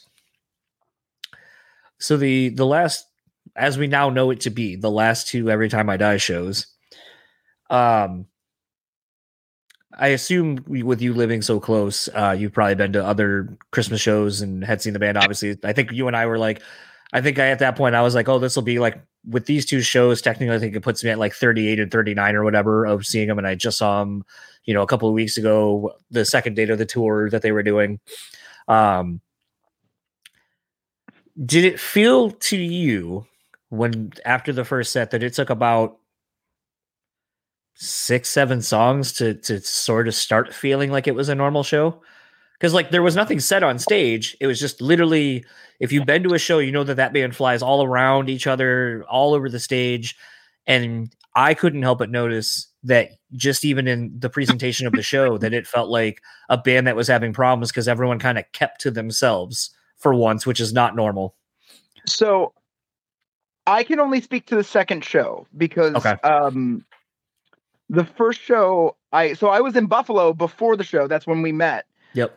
But actually, one of the people who raised me, my best friend's mom, who like actually brought me into Japanese culture and like helped teach me the language and taught me a lot about the culture and the food. And it's actually why, like, one of the things I like, what I do for a living when I'm not making music is I make Japanese food, and I'm a sake-sam. Like I devoted myself to this culture because I was raised by this woman who accepted me and raised me as her other kid. Like, the name that she called me was Jiro, which literally means second son. Which probably made my best friend's younger brother not feel great. But like I was always welcome. And and she had actually passed away earlier that week. So I missed the show because I had to go down to her cremation ceremony and be with the family. But I literally woke up the next morning at fuck o'clock a.m. to get back to Buffalo. Like, once hardcore scum, always hardcore scum. Like I immediately was like, no, I gotta get back to the show. So I missed the first night, but I will say that when I watched them the second time, like, I was wrapped up in just being able to see them and get out the things that I needed to get out from, losing a parent, essentially. Like, she was my other mother. She used to make me call her mom. So I lost my other mom, and it was something that I was kind of moshing through, if you will. Like, and but once we got to Eat it definitely had like an eerie feel to it. But as you said, like it started one way and ended another. Like, it started off where it was like, you'll feel a little separated from each other, and then as the show went on, it was like, oh, this is back to feeling like Eat It. This is back to feeling like the band. And I don't think when that show ended, I thought that was the end. I think that I felt that there was turmoil and things were going on, but I don't think I registered that this was it.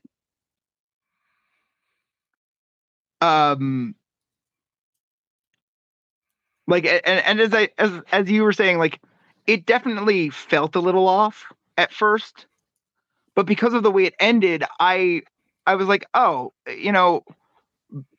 bands get in fights with each other. Like, when you spend every waking moment with a dude in a van for God knows how long, eventually they're going to learn where your buttons are and they're going to fucking press them.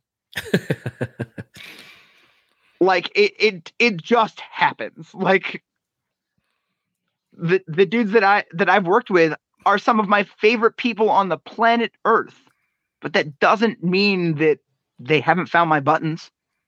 Doesn't mean that at some point I wasn't like, if no one's looking, I'll just fucking throw them out of the van and no one will care. Like there's a certain point where, like, you get stir crazy, and being with the same people all the time gets to you.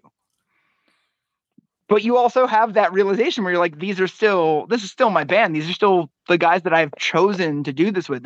These are still like my chosen family. Right. But also there is the flip side of that, where it's like, you especially with them, where they were actual family. Yeah. Like, this isn't just, oh, we're in a band together. They've been together their entire lives. Yeah. Like, that kind of shit is huge. And especially, like, as we were talking about earlier, like, if you're trying to make a change in your life, you have to be considerate of everyone around you, because you are effectively not the person you were 2 years ago or even 2 weeks ago. Yeah. And it sucks to see something that I love so dearly be torn apart, but it's like, it's also a part of life. Like, sometimes shit just hits the fan. And there's nothing really you can do about it. And it's funny, because my dad was sober for so long, I grew up around the Serenity Prayer. Like, that idea of surrendering yourself to the things you cannot change. And, like, there's an element of that kind of necessary to even look at the way things happened. It's like, there's nothing you could do about it. You could sit here and be like, oh, well, it's Keith's fault. Oh, well, it's Jordan's fault. Oh, well, it's not the point. Like, something happened that caused a rift, and now we have all lost something for it. And it sucks. Like, realizing that is the last time I'm likely ever going to see that band play sucks. I grew up like, I grew up seeing them. I used to come up to Buffalo just to see them. You know, I'd hop on a fucking megabus and be like, oh, they're playing at fucking Mohawk. They're playing at Town Ballroom. Like, I'm gonna go because I don't have anything else to do. Right. And so that they were such a big part of my life, and even not even just my life, but they were a big part of the scene. Like, there are so many bands that also wouldn't be who they are without these guys. Yeah. Like, I know that what I do wouldn't be what it is without, and not even just musically, like their stage presence, the way that they conducted themselves as a band. Like, there are things that I would never be doing now if I hadn't been, you know, if I hadn't pretty much grown up seeing these guys play. Like, I mean, for fuck's sake, I did a disco gig the other day and I crowd surfed. I was wearing like 3-inch white platform heels, bell bottoms, like the whole thing. I looked like you like ripped me out of the back alley behind Studio 54. But I was crowd surfing. It's just like, because that's how, like, there are just certain things that like are so intrinsic to who we are as musicians and as people that we just soak up. It's little things like that, and like that's,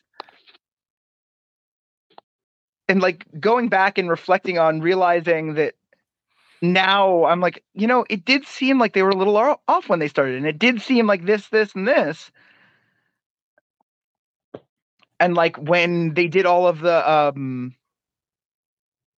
like the day after the serial stuff and all that, and Keith was AWOL, it was like,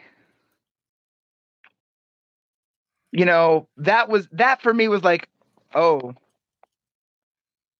maybe I'm not going to see them ever again. And I guess I was just trying to be optimistic about it, where I was like, oh, you know, maybe they'll just take they'll take a break after their next tour because they already have everything lined up. Like, they'll do these shows and then they'll take a hiatus to kind of figure out what the fuck is going on. And then everything just fell apart, and it was like,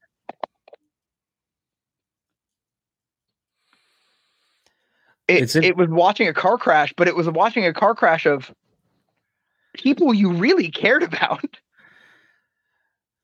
I think the thing,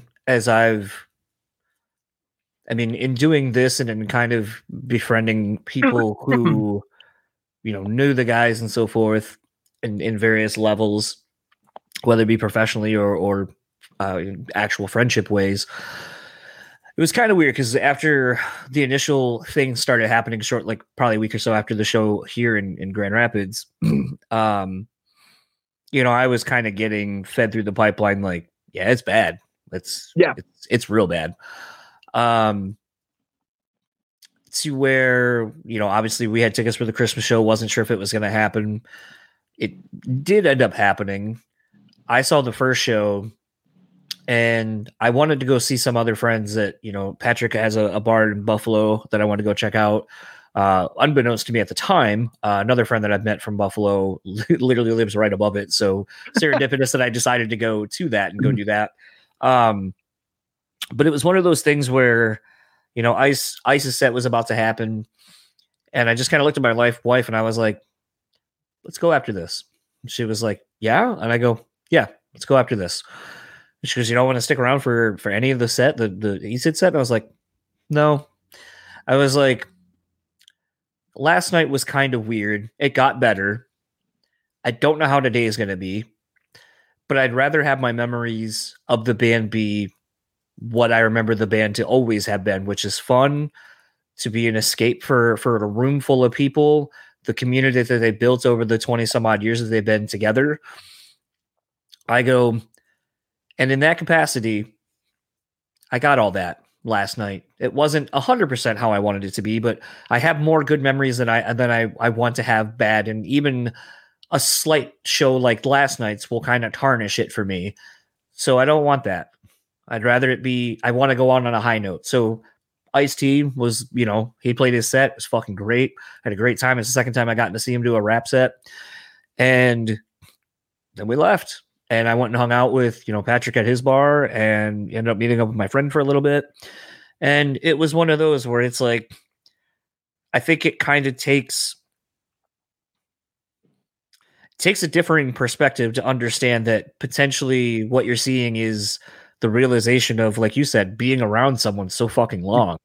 That it's essentially, as you're talking about with your extended family, basically, of this is your extended family. These aren't, your bandmates, they're your brothers. And in this case, literally one of them is your brother. But it's one of those where there's just so much history, so much time together that unfortunately, I had made the comment to someone, I forget who, but I was like, we never heard anything bad about the band. Like no one ever had any problems that you heard of, no rehabs, no, this person was unceremoniously kicked out, like nothing.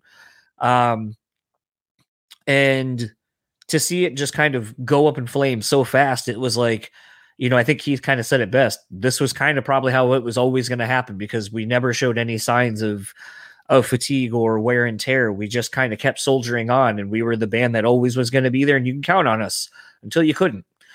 And it kind of was a weird way to realize that, like, that's sort of life too. Like the way that band existed and what they did was so pure, and so many of us, I would say, if you were to ask the same question of like, how did you feel about the band, breaking up or, how things ended, that it's like, we got really great music, really cathartic music, especially the last handful of records where I feel like it tapped into something of being an adult. And I don't know that, if the band would have put out Low Teens where Gutter Phenomenon was, where all I wanted to do was fucking party and have a good time. Like, it's funny when I look back at their discography, how it really kind of aligns with my life and where I was.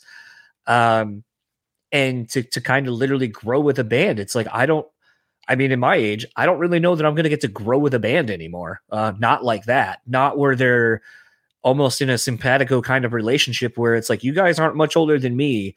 And so we're kind of hitting a lot of these things together, hearing a song, like Underwater Bimbos from Space, and knowing that, it kind of was a reflection of Keith going like, I'd come home and all these people have done everything. Like, they have kids, they have houses, they have all these things. And I don't. And I feel like I'm perpetually living as an adolescent because of my career, which is actually what it is, even though societally and maybe from my friend's perspective, it's not.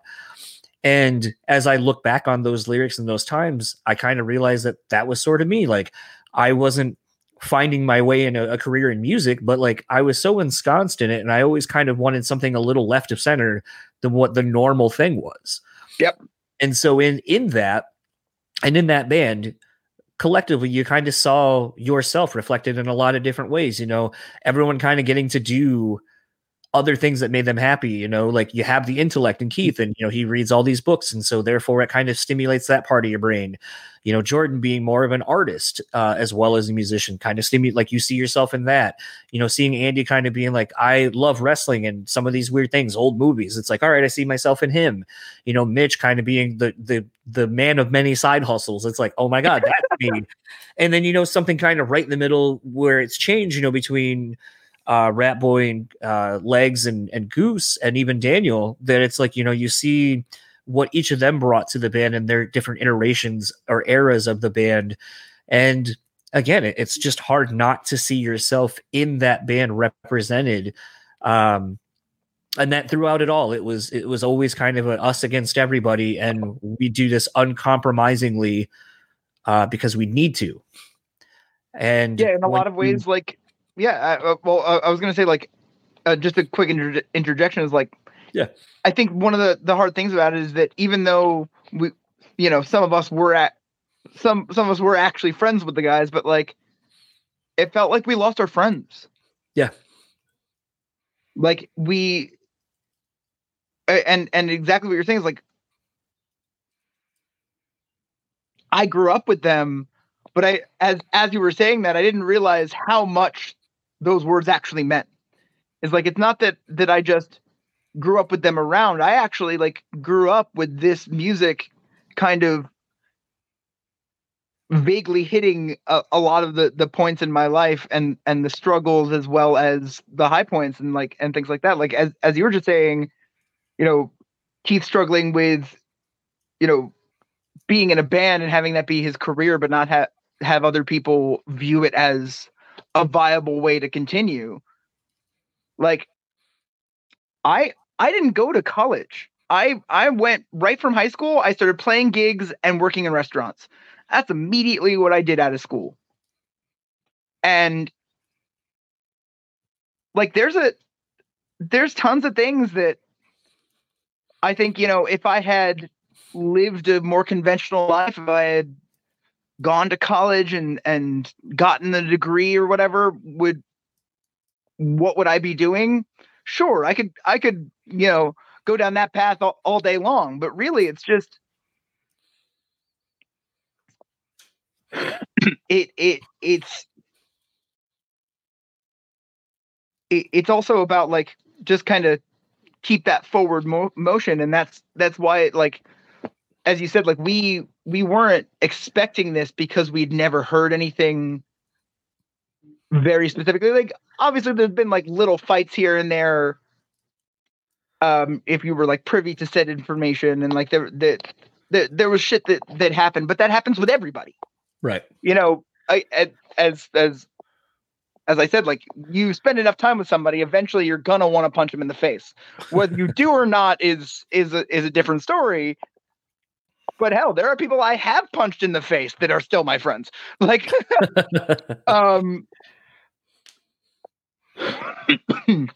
so like you really honestly put it into perspective for me, because I don't think I put it that succinctly, and realizing like with the things that were happening in Low Teens and the feelings that were coming through Low Teens. Excuse me. They thank you. These last two records were cathartic. There was a lot more adult emotion, like things that we feel as adults that we have to reconcile with, that obviously was not the subject matter of albums previous. No. But it had always kind of been there. And the whole situation sucks. It just does. But it also, you know, things change, and there's nothing really you can do about it. People grow, people shrink. It happens. And it sucks that it happened to somebody, to people that we had grown to associate with this stability almost. We'd grown to associate these guys with always being there and always being the band we could count on. So when this all happened, that's as you said, like it felt like it felt like the rug was being pulled out from under us. But, you know, also these things have been there for a while and they just weren't addressed. Yeah. I think it's the first time I've really, other than, and I'll tell you when we're done here in a couple of minutes, but it's one of the few times where I felt like a product of divorce, even though my parents are still together. So I don't know what that's like, but it's definitely what I feel like it probably is like, because it starts well, whose side are you taking? And even though at this point there's no new music out from either side, it almost feels like a sense of like, well, I have to only, whatever side I choose is the side I choose forever. And it's like, the only time that I've made this comment to some friends, and I go, I don't want kids. My wife and I aren't going to have any, but I had made the comment a while ago. I was like, I sometimes feel like in healthy versions of this, children that are products of divorce actually probably get to live a better life. And I feel like it's a better life for even the parents, because you get to have that part of you that you feel like you sort of lose, where you get to kind of go do whatever you want to do for a couple of days, or whatever the situation looks like for you and your significant other with child care and all that. But I feel like it's like, because then when I get my kid, that I want that time. I'm craving that time because I haven't seen you. And then there isn't that fatigue of, man, I want to go do this, but I can't because I got to spend time with the wife and the kid, and you're kind of being pulled in a couple of different directions. And I know that there are a lot of parents that probably are able to do it just fine. But I feel like at times I see that and I go, I feel like it's actually almost a little bit better. It may be like couples who are together who have kids. I almost wonder if there's a way that you could utilize what like parents of divorce kind of go, or parents who are divorced kind of go through, and find a happier balance of, you know what, you go take your day to day or whatever. I'll take mine in a couple of days. You watch the kid, whatever. And you kind of live that life without having to kind of go through the heartbreak and all of that kind of stuff of it. But I feel like at that point, it's a win-win-win for everybody from what I've seen. And I feel like it's I mean, if it's handled correctly, I see exactly if it's handled correctly, yes. Yeah, I think exactly what you're saying. But also, like, as somebody who is not a child of divorce, but has tons of friends who are, pretty much every person that I know who's a child of divorce, it was a battlefield. It was. Well, you're used as leverage from what I get, but. Yeah, like and that's exactly, like you're used as leverage, or like one of my friends, like with one of her parents, she felt like she was less than because even though she hadn't, it was like one of her parents had felt like they'd already chosen the side. So they felt like they already lost the kid. So they were kind of shitty about it. They were kind of like, oh, well, you're with your other parents. So like you enjoy that time more than you do with me. And it's like, did I ever say that? Did that ever come out of my mouth? No.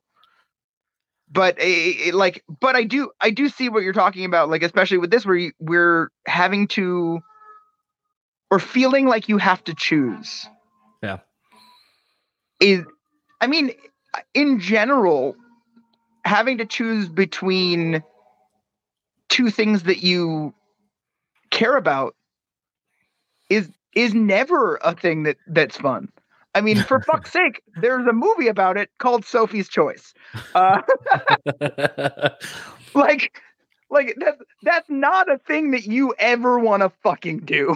Right. So like when you're forced to make that decision, either be it through divorce or, having your friends break up, and you're like, what the fuck am I going to do now? Like, yeah. if you're friends with both of those people individually, and then you're like, oh shit, well, I guess we're fucked. Like, but either way, it sucks no matter what way you put it. Yeah. Like and that's kind of that I see is more like where we're at with each of it, is that like either way you throw it, it's just kind of a shitty situation. Absolutely. Well, I know you got to get ready for work, and I got to go do the same here in a minute or two. Where can everyone find you, or anything that you would like to plug that's online that people can follow and keep up with you? So my band is called No Chance for Closure. You can find us Instagram, Facebook, follow us on all of the things, Spotify, whatever. We are everywhere because these days you kind of have to be. And then my personal Instagram is JBat the Cryptid. just because my entire life I've been bigger than all the people around me, so I've always been called either a Yeti or a Sasquatch. So I kind of just leaned into it. I'm like, yeah, I'm a fucking cryptid. I was like, maybe one day I'll be a skinwalker. Fuck it. But that's JBat the Cryptid. You can follow me on Instagram. The restaurant that I mostly do my stuff at in New York City is Moonrise Izakaya. Like, and honestly, like, if anybody wants to talk about any of the things we talked about today with me, reach out, dude. I'm as somebody who's also a bar person, like, I'm always down to talk. So yeah. Well, I'm glad we finally got a chance to do this in light of the bar ruining it for me many, many times. Actually, it almost happened again today. I was like, my other door guy who was supposed to work tonight, it's like, hey, man, I got swamped at work, my day job. Can you work tonight? And I was like, no, I can't. I'm going to a show later. So sorry, man. And yeah, I would have just hit him for the with the Randy Jackson. That's going to be a no from me, dog. Like, just send him the GIF. Well, he helped me out when I got really sick a couple of weeks ago, or about a month or two ago. And I was like, I can't do it. Can you cover for me? So I owe him one, but I also was like, I can't do it tonight. Like another time. Yeah, but also like there's owing somebody one, and like sometimes you just can't follow through. Like I would do anything that I could, but that also means if I can. Yeah. Yep. Well, it was great chatting with you, and I'm sure we'll be in contact after this. Oh yeah. Regardless. That sounds about right. So that was my conversation with Josh. Again, I want to thank him for taking the time to talk to me. Essentially, a stranger he met in a bar and then kind of revealed. It's so weird because sometimes, like, I think we as people are apt to call them setbacks or diseases or all of these things. But sometimes I don't know if I feel that way. I know I talk constantly with my friends and so forth about, growing up with a cleft lip and palate and a lot of the surgeries and the adversities kind of I went through to overcome a lot of those things of my childhood and whatnot. And I look back and I'm like, it's weird because when I talk to some people, they say like, oh, that's so, you went through so much. You're so brave as a kid or as a person or whatever. And to me, it's like, well, it's just what you go through. It's I kind of had to. You look at it differently than I think others do from the outside because it's just what you deal with. It's what you've known.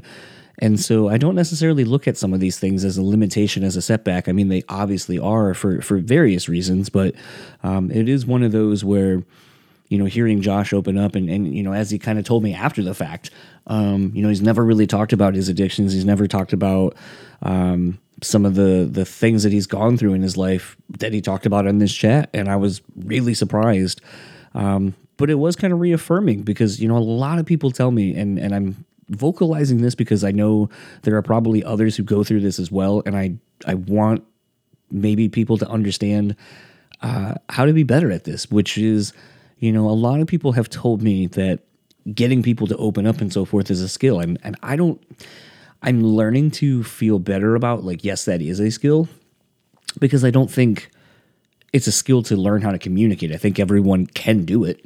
I think, some are better than others, and I don't think I'm necessarily the best at it, but I have learned, and I've been learning to take compliments as they come, but I've also tried to be more comfortable in realizing that I have something that maybe others don't, and that's what makes me unique. I constantly say that everyone's got a story and everyone has something unique about them.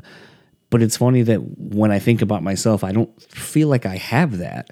I had actually just had a conversation with, I think, my wife the other day, and it was how I was saying, a lot of people want to be kind of the alpha person, that, their opinion is the main one that, everyone listens to and all that kind of stuff. And, I kind of likened it to sports because, I'm very big into various sports, team sports especially, but I was like, sometimes you do have that de facto number one person. And I go, but you can't have a whole team of that. That doesn't work. Like, you need to find people who want to be role players, as they're called. And I feel like that's something that I'm good at. I feel is I'm good at setting people up to be successful, being a good cheerleader of sorts as well. And being comfortable within your role. And it doesn't mean that role can't change, but that's kind of the role I play, I feel like, a lot in my life for other people. but I'm learning to be better at taking compliments and taking praise and kind of being more self-confident in myself. And I think that was something that kind of also, I think, comes through in this conversation with Josh, is that, you know, we both have found our way through something that we're passionate about, but we've also found the strength to be more of us and to be happy with yourself, I guess, and, you know, happy with the things you do, and to know that you provide something for somebody, and that you should be, you know, stoked on that. You should want to kind of embrace that a little more, and maybe be not braggy, but be a bit more excited about these things, and to kind of lean into them more. Speaking of leaning into more, I really do want to talk about this beer I had. So the other day I bought, and I posted on our socials, but I bought a random 6-pack of beer, as you know I am often to do. And so I ended up finding this company, 450 North Brewing. And what drew me initially was this place I go to called Ricci's. They posted their new cold beverage section for the areas of beer that are in the freezers or coolers that you can buy that are already cold. And the thing that about this that looked interesting was, you know, it had like these marshmallows and these like cookies, but everything of 450 North kind of leans into weed. So the cookies that are on this can are weed shaped, and it's called the can was called Fluffables, and this was a slush mallow fluffable, and it was one of those where it's a strawberry marshmallow shortcake slushy, and it was crazy how much it tasted like that. Like, you know, very recently I was talking about the Cherry Funfetti birthday cake sour beer and how much I love that. And that no one had really kind of gotten that perfect cake flavor for me in a beer. Well, I'm here to tell you this one, a few weeks later, I'm eating my words, or I should say I'm drinking them. But this thing was really good, and I'm really glad it was. And thanks to a friend of the podcast for sending me a gift card to Ricci's, because at almost $10 a can, I don't think I would have gotten it by myself. Because that's really where I start drawing the line of like what I'm willing to spend on a beer. But this is an incredible new to me brewery, and I'm very excited to try more of their stuff. Obviously, it's not infused with THC or CBDs or anything, so I think it's just clever branding on their part. But it was a really delicious beer. It wasn't super thick like I thought it would be based on looking at it. To me, it was nice and sweet. It's definitely one of those I don't think I would have, like, I'm not going to sit down and drink 6 or 7 of them, especially not at that price point. But it is definitely one of those where it's fun to try it. I had some friends over, they tried it, they loved it too. And it was one of those where it's like, that's the fun of getting a beer like that, is to share it and to kind of share new things with people, which is what this conversation with Josh kind of was all about. So wrapping up this episode, if you would like to keep up with Josh, you can find him at jbat.batista on Facebook. You can find him at jbatthecryptid on Instagram. I didn't find him on Twitter. That could just be I'm spelling something wrong, although not, but I didn't find him there. And if you would like to keep up with this band, you can go to nochanceforclosure.com. Like I said, they're hitting the road with Johnny Craig, and I know the Emo Night Brooklyn stuff is still going on. I know he is making the way out here to Grand Rapids for the Emo Night Brooklyn thing. I honestly wouldn't be surprised if someone from Michigan or the surrounding area maybe came down and did that, because it seems like they always have guests performing at those things. So keep up with him, see what he's doing, check him out, and hopefully this chat endears you to him, and you can kind of see why, you know, we kind of felt this connection, or I did initially, sitting at one of my favorite dive bars in Buffalo, New York, and wanted to have a further conversation with him. So thanks for checking this out. If you would like to keep up with the podcast, simple enough, Brew Speak Pod everywhere. If you would like to keep up and support the show monetarily, you can go to our Patreon, patreon.com/brewspeakpod. Thanks to our sponsors, once again, Rockabilia. Use our code BRUTALLY at checkout, save 10% off your total purchase order. On Point Pomade, use our code BSP15, take 15% off your purchase order. And last but not least, the Bean Bastard Coffee. Head over to thebeanbastard.com, pick up some delicious coffee if you happen to be in the Buffalo, New York area. go to the brick and mortar store. There are some things that we are working on together. I think you can infer from that what you will, but we're in the infancy stages of that. I'd also at this point like to shout out that you'll probably have already seen it on our socials for the Patreon people. It hasn't been announced yet, so you are literally seeing the six-pack that has been revealed. That is what I've been teasing. I am doing a monthly curated six-pack at Rishi's where I pick beers, and then typically you will see a little synopsis of why I pick them. And I'm hoping that it will kind of allow people to maybe explore the world of craft beer and ciders and all of those kind of things, and try things that maybe you wouldn't based on me picking them for you.